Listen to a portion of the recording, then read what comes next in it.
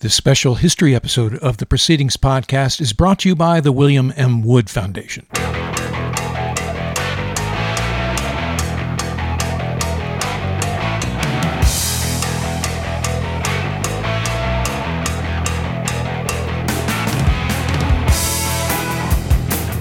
Welcome to the Proceedings podcast. I'm Ward Carroll, the Naval Institute's Director of Outreach and Marketing. Joining me for this special history episode of the podcast is Richard Latour, the Naval History Editor-in-Chief, and Brian O'Rourke, one of the editors for Naval History and Proceedings magazine. Hello, gentlemen. This is one of the, I guess I'm going to say the fourth one we've done with our social distance construct. This is the first history one we've done in this way. So, Richard, over to you. We've been commemorating a number of the major operations of World War II on this 75th anniversary year, during the 75th anniversary year. And the latest commemoration is of the Battle of Okinawa.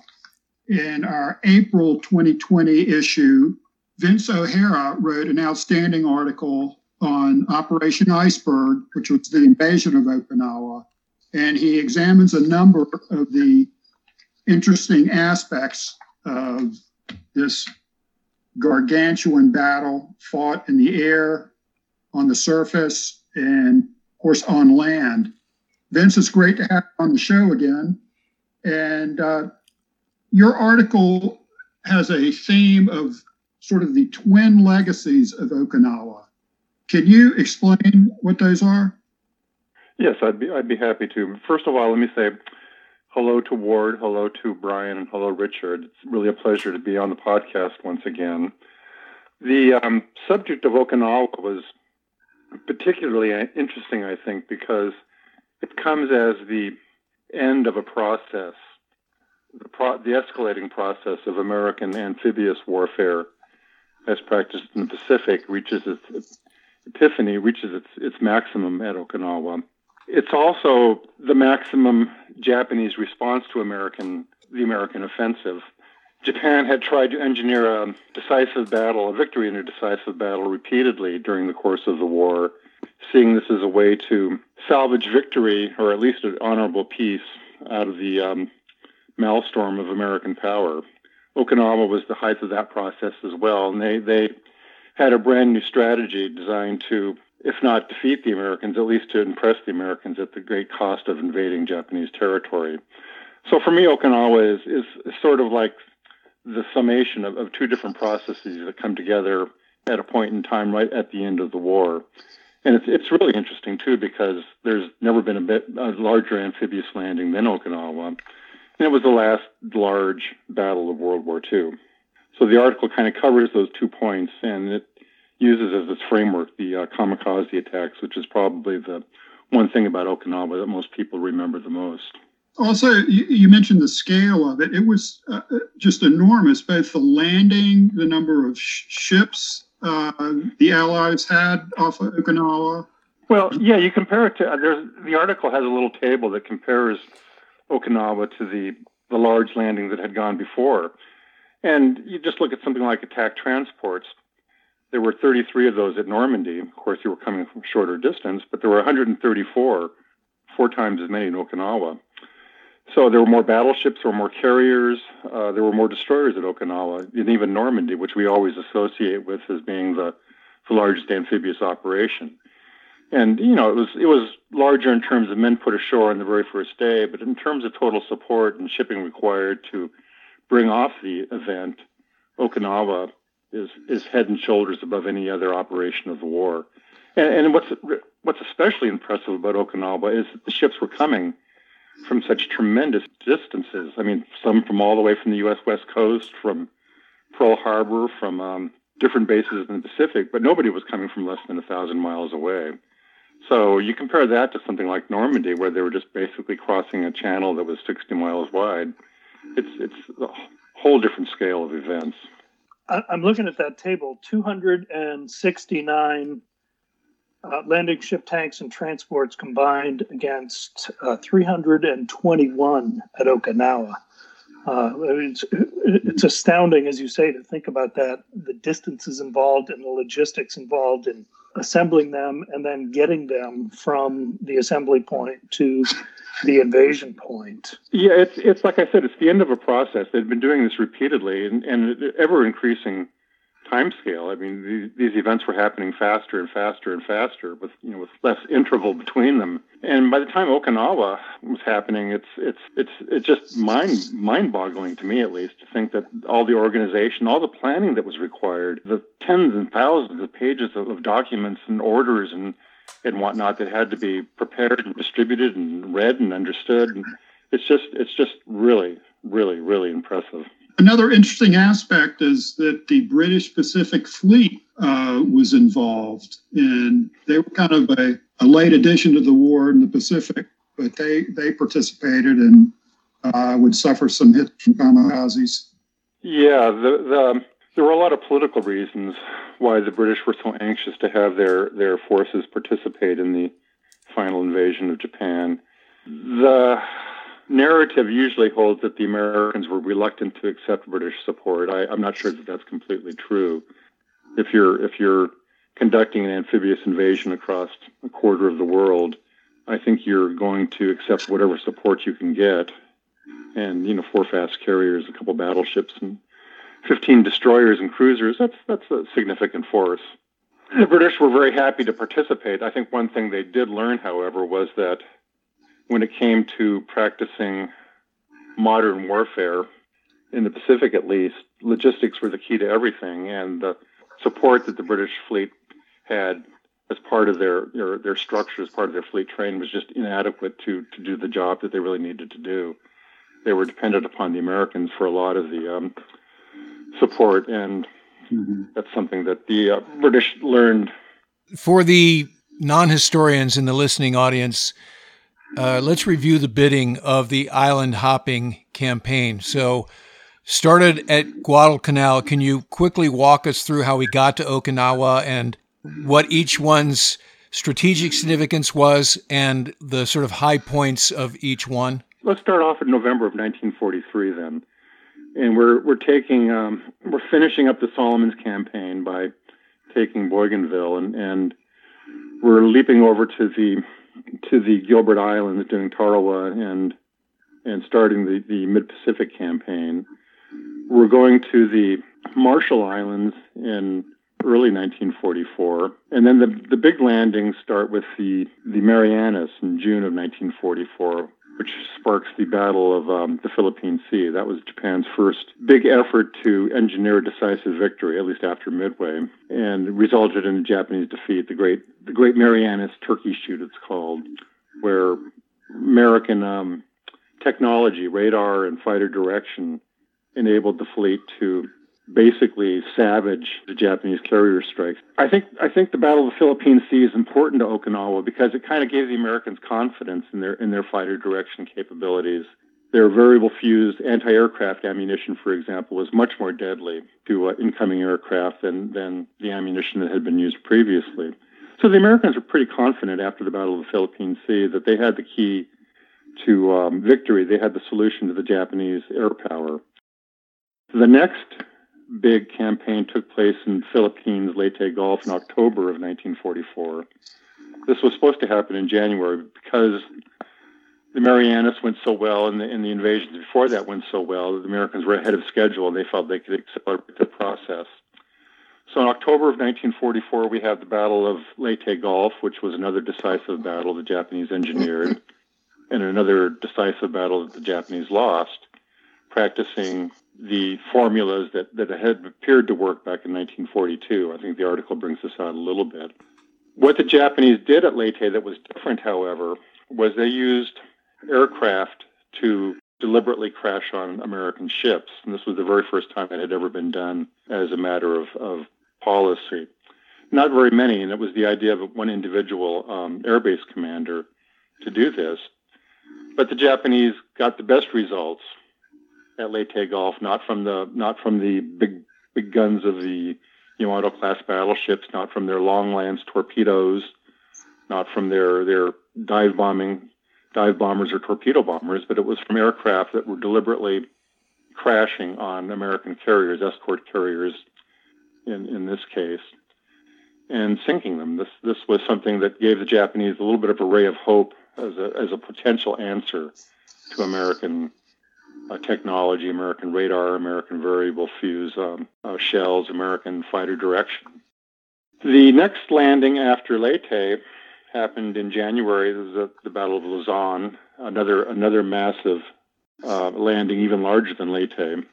And after Luzon, we fast forward a couple of months, and the next step is Okinawa. So just a matter of 3-4 months, we're separating these massive invasions. October 44 to January 45 to April 45. It's really amazing.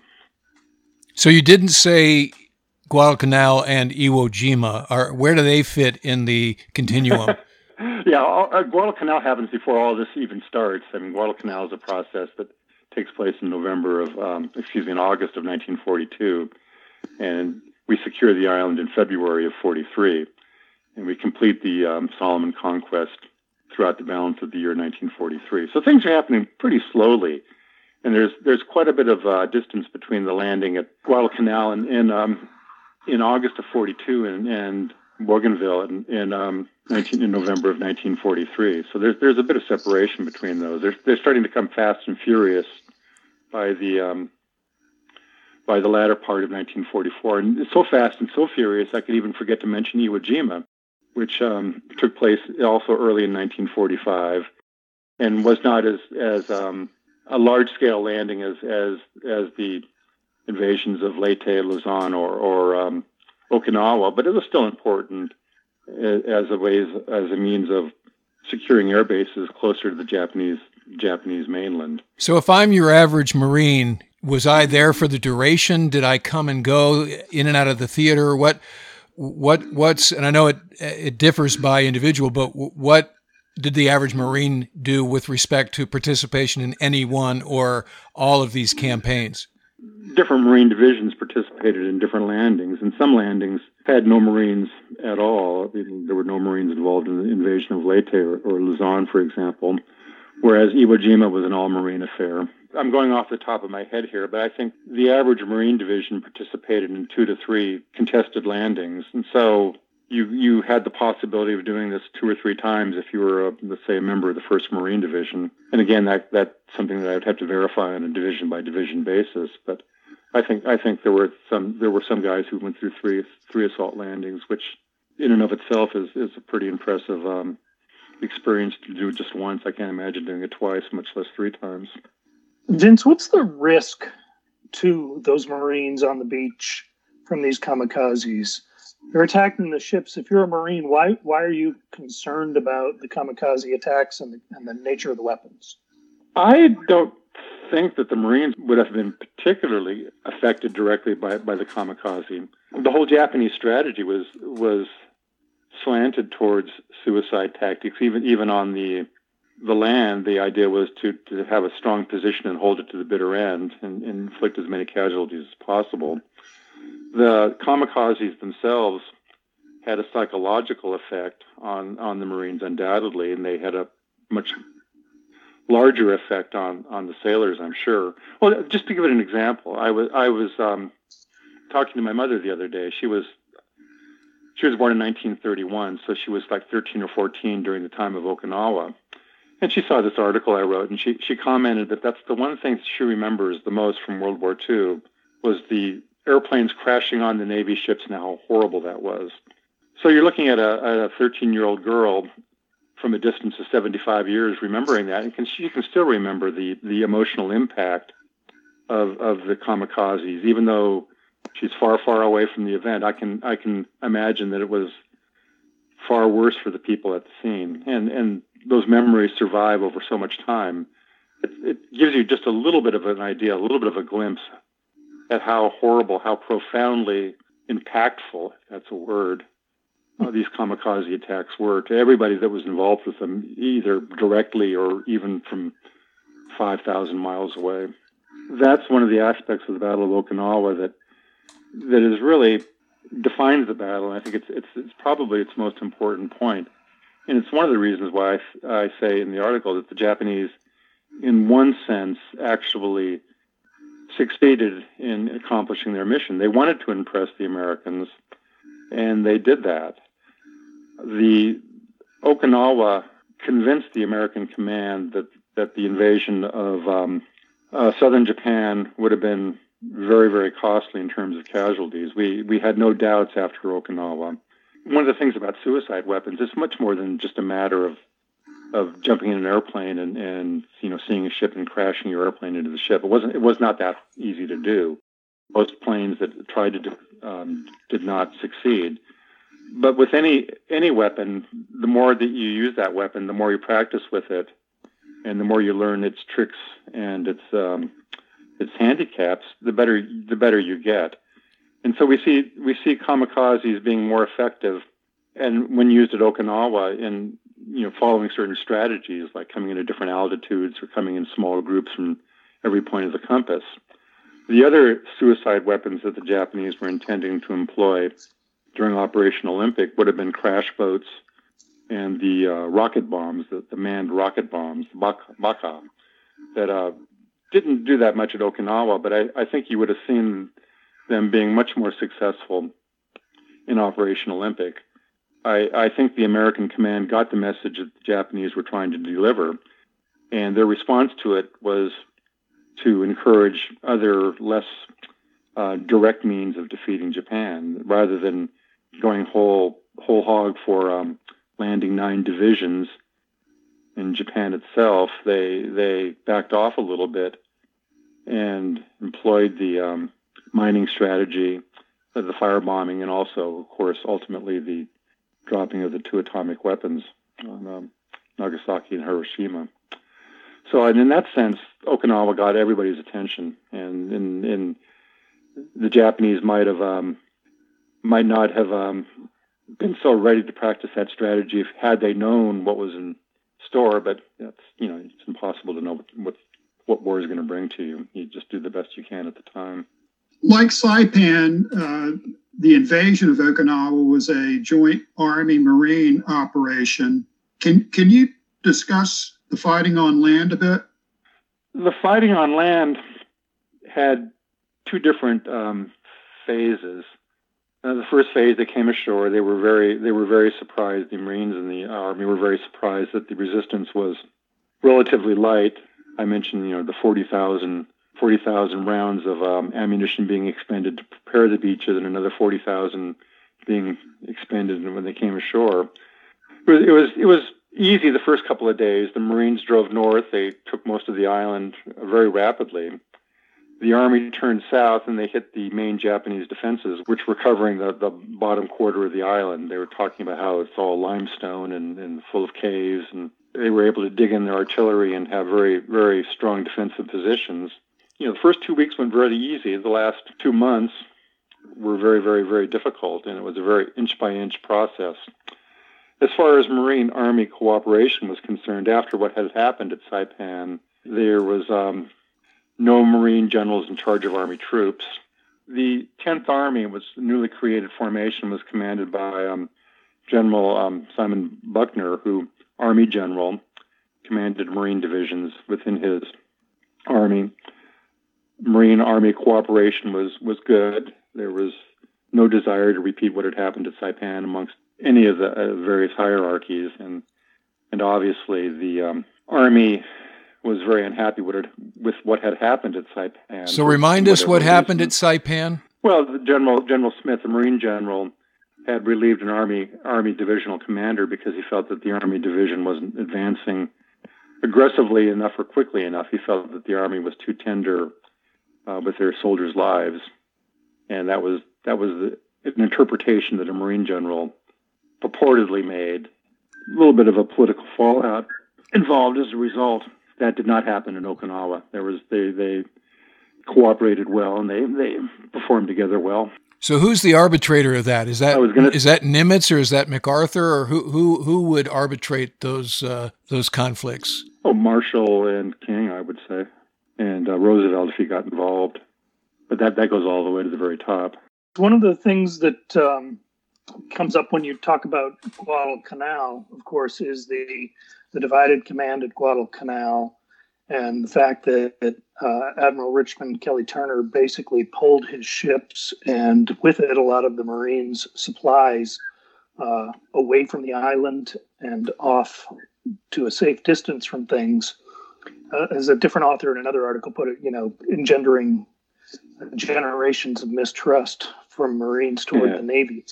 Was there a danger of that here with the kamikaze attacks? Were the ships in danger at any point of being driven off? Was there ever an instinct to say, hey, we've got to withdraw, we can't afford these rates, even with the massive numbers of vessels that we have here and the size of the task force we have? That's a really, really, really good question. I never thought about it in those terms. I spent a long time looking at what the reaction of Admiral Sprentz and Nimitz was to the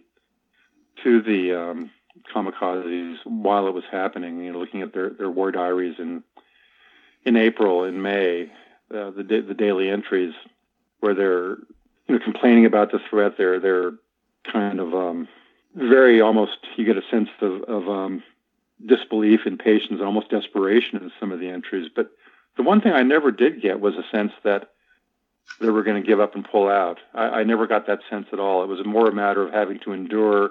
How can we endure this? What else can we do? We have to try this. We have to try that. But I don't get a sense of that's it. We got to pull up and leave. I mean, Nimitz as much as said, we hope that we run out. We hope that they run out of planes before we run out of ships. So to answer that question, no, I don't get that sense at all. And I think that what happened at Guadalcanal with the carriers was a much different situation. A very regrettable situation in a lot of respects. My dad, as an ex-Marine, taught me to spit when I ever said Fletcher's name, and that's not obviously kind of a prejudiced point of view, but it shows you the power of that event. But no, I don't get that sense in Okinawa at all. I think in Okinawa there was the resolution to complete the job and the knowledge that they had to complete it. So right, in the Navy and the Army were ready to move on to the home islands. Yeah, I get the impression that the Army was more invested in conducting an invasion. And yes, MacArthur. Excuse me. Well, whoever. MacArthur was pretty invested in that. Although, as an institution, the Army prepares for events like that. That's sort of like the epitome of their corporate existence, and so you can understand why they would want to undertake the fulfillment of their function, as it were. But I think that anybody looking at the projected casualties of 1 million American dead would have to agree that exploring other avenues was the right thing to do. Well, as we were saying, each one of these amphibious campaigns had its own character, and as you've mentioned, it's the scale of Okinawa, but also, in addition to kamikazes, it was the mindset of the Japanese warfighter. The emperor had told them, die. Do not imagine you're going to come back to the homeland. And the civilian populace, too. I remember in addition to watching the kamikaze footage, as a young boy, seeing the footage of the civilians jumping off the cliffs because they were so afraid of being captured by the Americans because they had been told by the emperor that the Americans were devils. So that sort of thing, as we're saying, certainly set the tone for whether we were going to invade the homeland or not. That really factored into the calculus going forward. It did. We were fighting a different type of war against a different type of enemy, and it took us a while to really appreciate the nature of that war and the nature of the enemy. And this is not to say that the Japanese were at heart any different than we are. I remember reading letters written by young kamikaze pilots before they set out on their missions, some collection of letters. And the strong impression I got after reading those was that, these are basically young men who did not want to die, who felt that they had no other choice, that their social and peer group obligations put them in a position where they really had no choice. And a lot of them were angry about it too, to be honest with you. It kind of opened my eyes a little bit. But if I were ever in a situation where I was forced to sacrifice my young life under those circumstances, probably be angry as well. So what was the total box score of Okinawa in terms of KIAs, and how long did it take to capture the island and overwhelm the enemy? Started April 1st, and the island was declared secure on June 21st. So that's 10 and a half weeks, 11 weeks, quite a long time. 2 months, no, almost 3 months. As far as deaths were concerned, it was the bloodiest event for the Navy. They had 4,800 sailors wounded and 4,900 were killed. They had more killed than wounded, which is very unusual. Reflects the nature of the weapons that were being deployed against them. The 10th Army suffered 7,600 killed and more than 62,000 wounded. Almost half of those were non-battle related. When the Japanese lost, who really knows? The current number is about 110,000 military deaths, and anywhere between 40 to 150,000 non-military deaths. So we're looking at maybe 250,000 Japanese. A lot of people died, and for the Americans, maybe next to the Japanese numbers, 70, let's say 5,000, 12,000 American deaths in 10, 11 weeks. That's a lot of deaths. So, yeah, it was a very bloody campaign, very bloody battle, more bloody for the Japanese, of course. But the whole thing about it is it was just would have been a pale shadow, I think, of an invasion of Japan. I think that would have been a bloodletting on a whole different scale. The other numbers are relevant here that are in the table that accompany your article.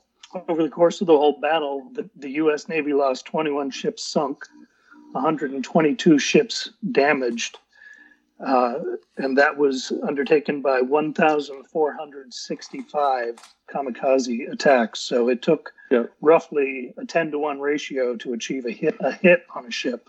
Just a remarkable number. It's easy to lose sight in 110,000 dead troops what that amounted to, but that's 1,465 pilots given training and put in an airplane sometimes, 3 or 4 times, and then told, here's your one shot, and off you go. When you talk about the anger people might feel, that number is a lot more graspable. And that number is actually not that's just the number that was expended in the 10 mass suicide attacks. And so that's not the total sum of damage or death caused by the kamikaze raids themselves. Those are just the 10 special attacks. And the reason why I highlight those 10 attacks as opposed to the total scale is it's possible to get better numbers and do ratios like the planes needed to hit or sink a ship, which I find to be kind of interesting. I find it very fascinating. If you're going to be doing this, why are some attacks so successful, other ones aren't? And just little things like that. It's kind of a way of just looking at the data. But I think overall, during the entire campaign, including other types of weapons like shore batteries and mines, the Americans lost, I think it was 34 ships altogether. Another thing not to forget in these casualty figures were the enormous number of civilians that died in the fighting. Exactly. Again, that's an unknown number, but they estimate between 40,000 to 150,000 civilians on an island that's 60 miles long. It's a very, very, very large number. And there's a certain sensitivity today in when you read about collateral damage and trying to prevent civilian casualties. But of course, in something like Okinawa, those concepts would have been completely foreign. And anybody who's anywhere close to where the fighting is happening is at total risk. A lot of times, the civilians were not even able to avoid the battlefields. Yeah, it would have been horrendous to be a civilian on Okinawa. So we declare the island captured late June. In August, drop the bombs on Hiroshima and Nagasaki, have VJ Day. What happens in between? The fast carriers start visiting the Japanese coastal waters. You have American battleships bombarding steel mills. This was taking place in July. You have carrier aircraft buzzing Japanese airfields and doing raids. You have the net drawing tighter, as it were. The plan for Operation Olympic was for that to go forward in November of 1945.